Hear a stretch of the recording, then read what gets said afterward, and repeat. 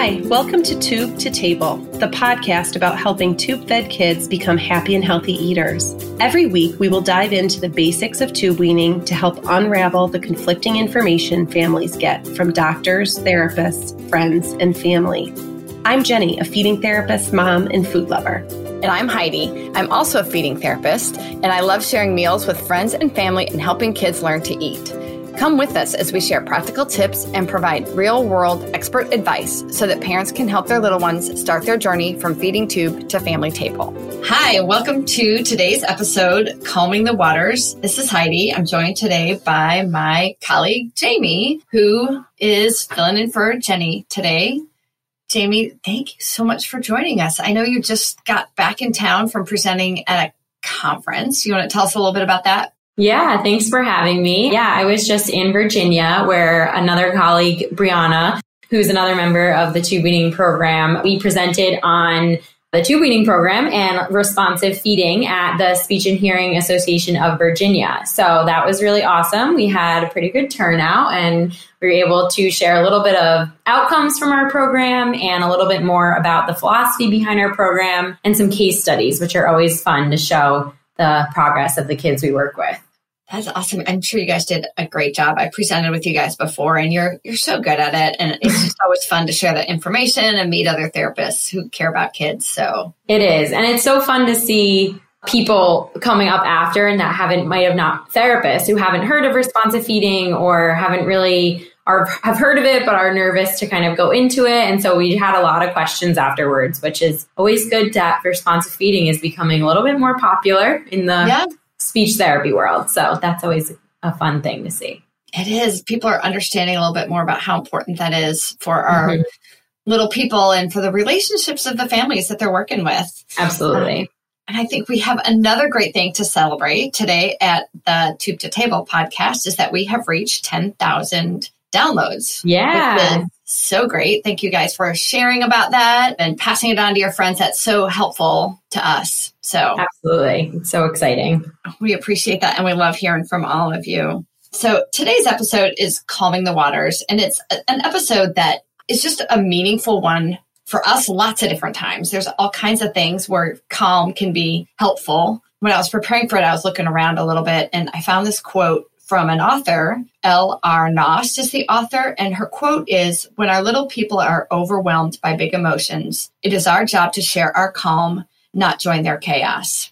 You love that. I do too. It really just struck a chord with me about how often in our world, people just are ready and willing to jump in to the chaos and sometimes swept along or sometimes inadvertently add to it. And I think that idea of bringing our calm to everything, but particularly bringing our calm to our kids is an important message. And it's helpful for us, I think, to keep that in mind as well when we work with kids, all of us as adults. Definitely.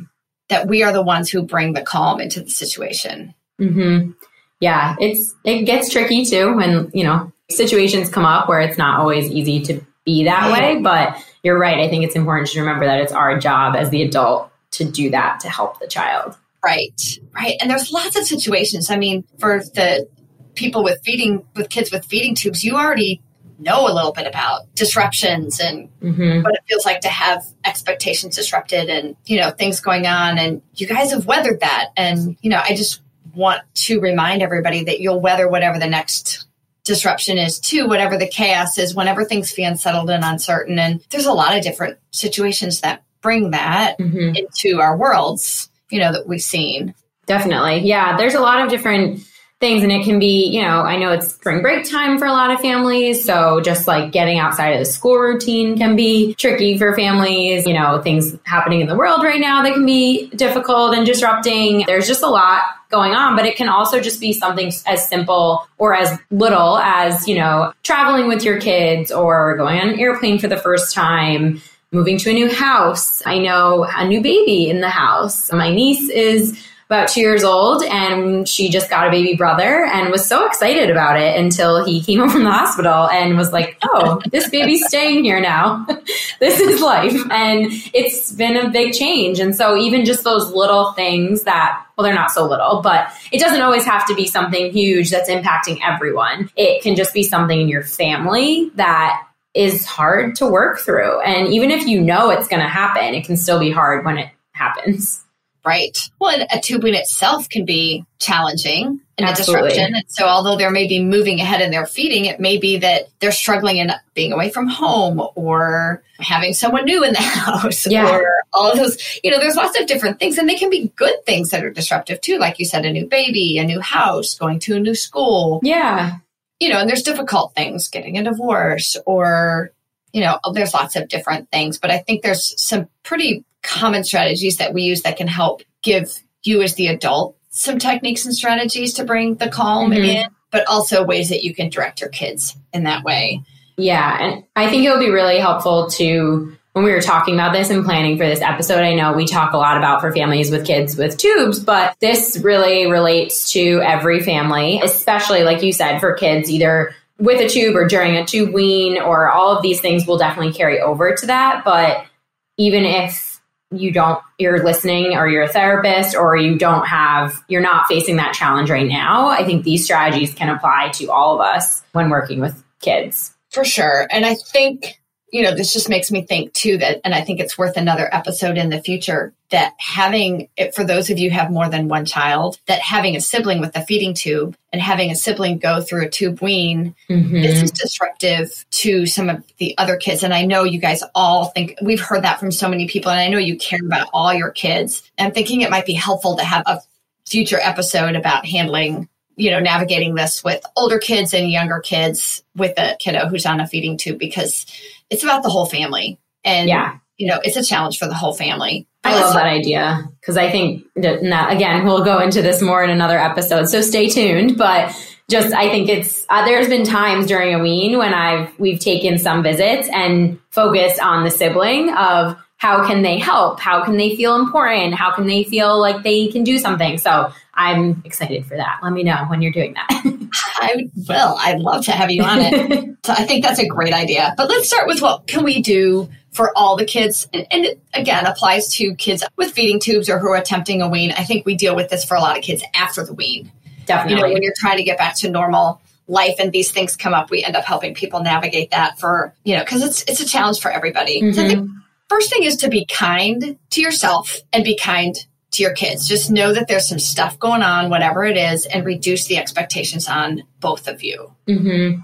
Yeah, that's really important, because I think what we've talked about before, I think it was a couple weeks ago, with problem solving and just managing stress. And I think, if you feel the stress as the parent or the caregiver, they probably do too. And we say that all the time to families. We say, I can tell you're stressed at the mealtime, and if I can see it through the phone on the video you sent, the child sitting at the table can definitely see it. So just taking a break from giving yourself a break is important too. And just knowing, like, you don't always have to be working on the feeding, or you don't always have to be doing something that's going to check off a list. Just like reduce those expectations on yourself, which then will naturally, I think, help you reduce them for your child. And reduce the expectations on your kids too. If they're dealing with something, and kids, especially kids who don't talk, they're probably even better at sensing emotions. So just because they're not talking doesn't mean they don't understand when you're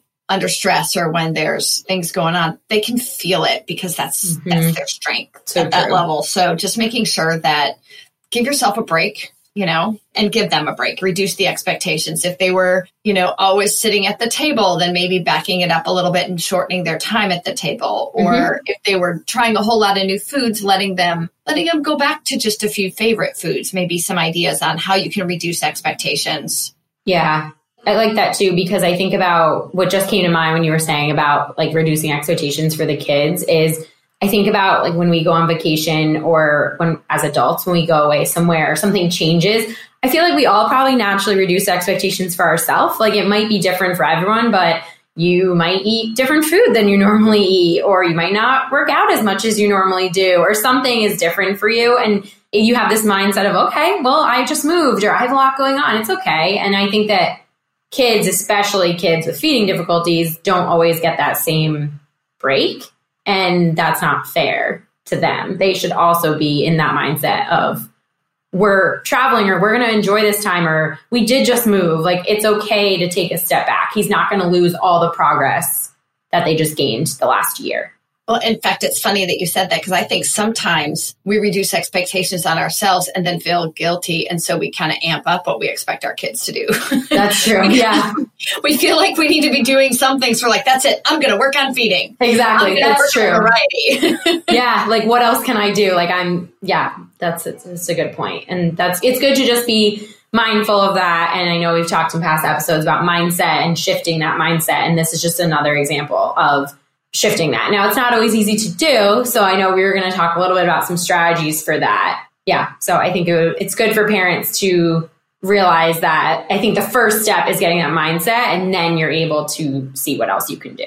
Right. I think, the first step again is to reduce expectations. And that doesn't mean throw them out the window. Mm-hmm. That doesn't mean anything goes. It means reduce a little bit to make things comfortable, because you are going to have to undo some of it later. Yeah. And it's okay. It's okay that you're going to have to undo some of it later, but just know that it makes sense to just dial it back a couple steps. One of the other things that we thought was really helpful is some different ways to bring familiarity into what they're doing. So if you can plan ahead, that might mean you pack some favorite books, or you try, if you're moving to a new house, you try and replicate some of the things that was nice about their old room if you can, or bringing some favorite foods or a favorite toy, some things just to bring something that's familiar into the setting. Yeah, I love that idea. And I think just like keeping the entire routine familiar too, if you can. I mean, sometimes you're not going to have the same routine, and that's fine, but finding pieces of it. So we've had families where for that in their house, normally they all, wash their hands, pick a cup, and walk to the table. And that's stuff that you can do even if you're in a new house, or if you're on vacation or somewhere where you can still keep somewhat of that routine. So again, be easy on yourself. It doesn't need to be the same exact routine, but keeping some parts of those mealtime routines familiar so that kids can latch onto that, because we know that kids thrive off routine, especially those like 2-3-year-olds. They need that in their life. And when it's our role as the caregiver to help give them that. But I love what you said about any familiar cups, foods, and that doesn't mean you need to pack every single cup you have or every single snack, but just being mindful of some of those familiar things for them. And bridging the gap for them if you need to. Yeah. And I like the favorite stories and the games, because that's something outside of feeding. That you can bring with you, that's in your pocket, that you can do all the time if you have the same things. One of the other things that we talked a lot about between us as we were planning this, but also something that we end up doing, is talking about some of those things. And one good way for kids is a social story, where you would put some pictures if you can and some words to it to put some context around what they're doing. And I think we've talked a little bit about social stories in the past, and I think we probably need another episode on social stories in the future. Yeah. They're really helpful. They are, and there's a lot that goes into them. And so I agree. I think it would be helpful for an upcoming episode, but just touching on it while we're here, there's so many different ways that you can adjust a social story or personalize it for every kid. So like you just said, talking to your kid about it is important. Obviously, that depends on their age, but you can do a very simple social story with just pictures, or you could do a social story with more words and read it every night with your child if they're older. I love social stories for that reason of you can just personalize it to each child, and you can also, again, get that familiarity or get them comfortable. Right. And adults are the same way. Like I know, at least I am. Like if I'm going to a new place, I always kind of look up where it is or what's around it. Or I just like to know that before personally. So I think for kids, they especially would benefit from knowing what to expect before they're just kind of thrown into it. Right. And what they can do about it and make some plans. Depending on what is going on, and, there's ways to, about getting a new sibling, there's books you can read. And I think, whether you read a book or whether you talk about it, and I think, having a conversation that's developmentally appropriate for what is going on is important. Talking about big emotions and sharing our calm with it. It's important to say, yes, it's sad, it's scary. It's whatever the big emotion is. Change is hard, just putting some words to some of those things, but saying we've been through this before. We're a family that figures things out, and we're going to do it together. We've got this. So it's important to know that for them to have those feelings acknowledged. Yeah, that's huge. But also, and not to gloss over their feelings and their emotions, but I think it's really helpful to bridge out of it as well and not just dwell around in how hard it is. Yeah. Or the fact that it's scary or hard, but saying, together we've got this, we'll figure it out, whatever it is. And that sounds really familiar to what we do, or what a lot of, if any therapists are listening, like what you can do with parents too. Like what you were just saying sounds like a very similar conversation to what we might talk parents through when they're stressed about something or upset about something, and recognizing it's hard. We understand that, like we talked about a couple episodes ago. So I think using that for your own child, like what you were just describing, is a really good point. I think it's really helpful, and doing it for each other, other parents. Yeah. Whoever else is in the situation with you, it's important to remind yourself of those things too, that when things feel a little crazy, when things seem a little bit difficult, that there's a way out of it. Yeah. And that you're just going to buckle it down and figure out what it was. Yeah. So I hope that I wanted to wrap up a little bit, because I think, the first thing is remembering that you're the adult and that you have the right and the responsibility and the joy and the challenge of bringing some calm into a chaotic situation. That's part of what's helpful for your family. And, gathering any resources that you need for that. So bringing some calm to the situation. I think next is, along with that, reduce the expectations on yourself that it's going to be perfect. Yeah. You can't plan everything. No. And it's not helpful for your kids to think you can anyway. Yeah. That's a good point of just like building, accepting the new type that we have, which we kind of just talked about a little bit with the social stories and all of that. But I like what you just said of it's okay. It's not, you shouldn't expect your kid to be able to do that all the time. And I think that's really important to remember. It is. And then bring some familiarity to the situation. And there's so many different ways. Your kids, what would be the most helpful in bringing some familiarity to the situation.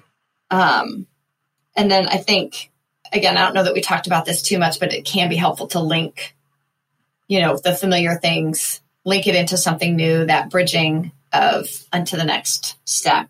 Yeah. Well, I think we like with, the new routines, or like linking a familiar routine. I think all of those things we just talked about help do that, because you're bringing something familiar and you're kind of linking it with this something new. Because some of these things we talked about, like a new baby or a new house, aren't going to go away. So like spring break, you come back and you get back into your routine. But those big life-changing things for kids, they do have to adjust to a new norm. It's not going to go back to the way it was, but you can at least help them adjust to that new piece.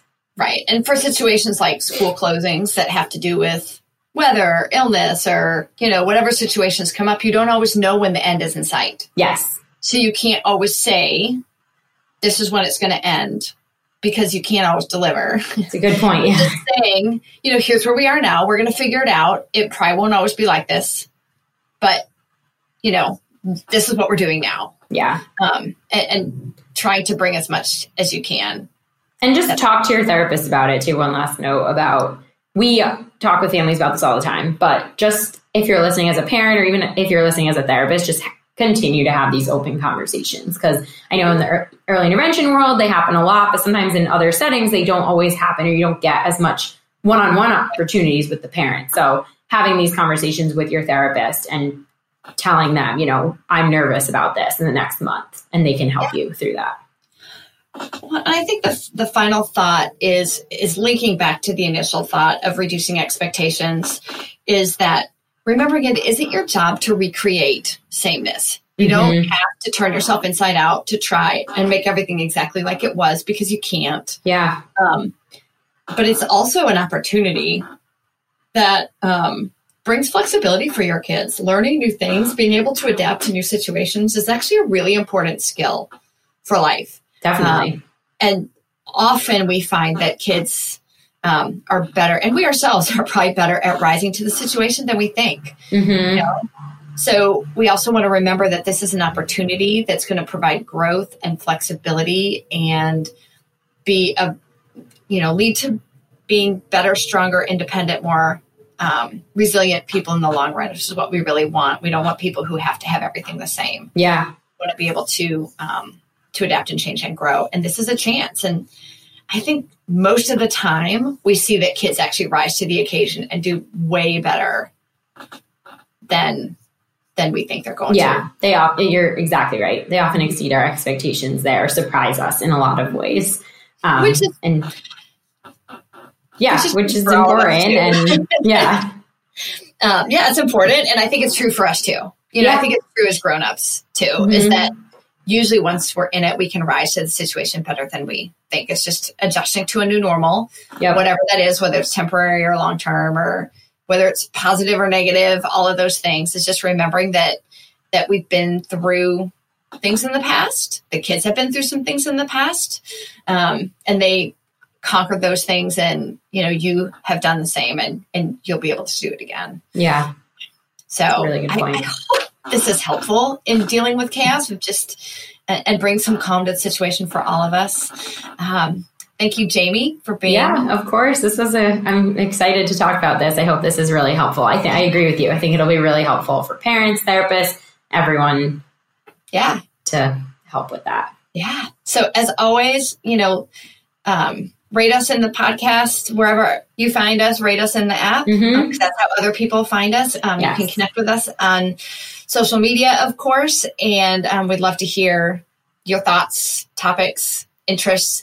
And until then, we hope you have a good week, and we'll talk to you next week. Bye. Thanks for joining us for this episode of the Tube to Table podcast. Every week, we're going to share our show notes at thrivewithspectrum.com.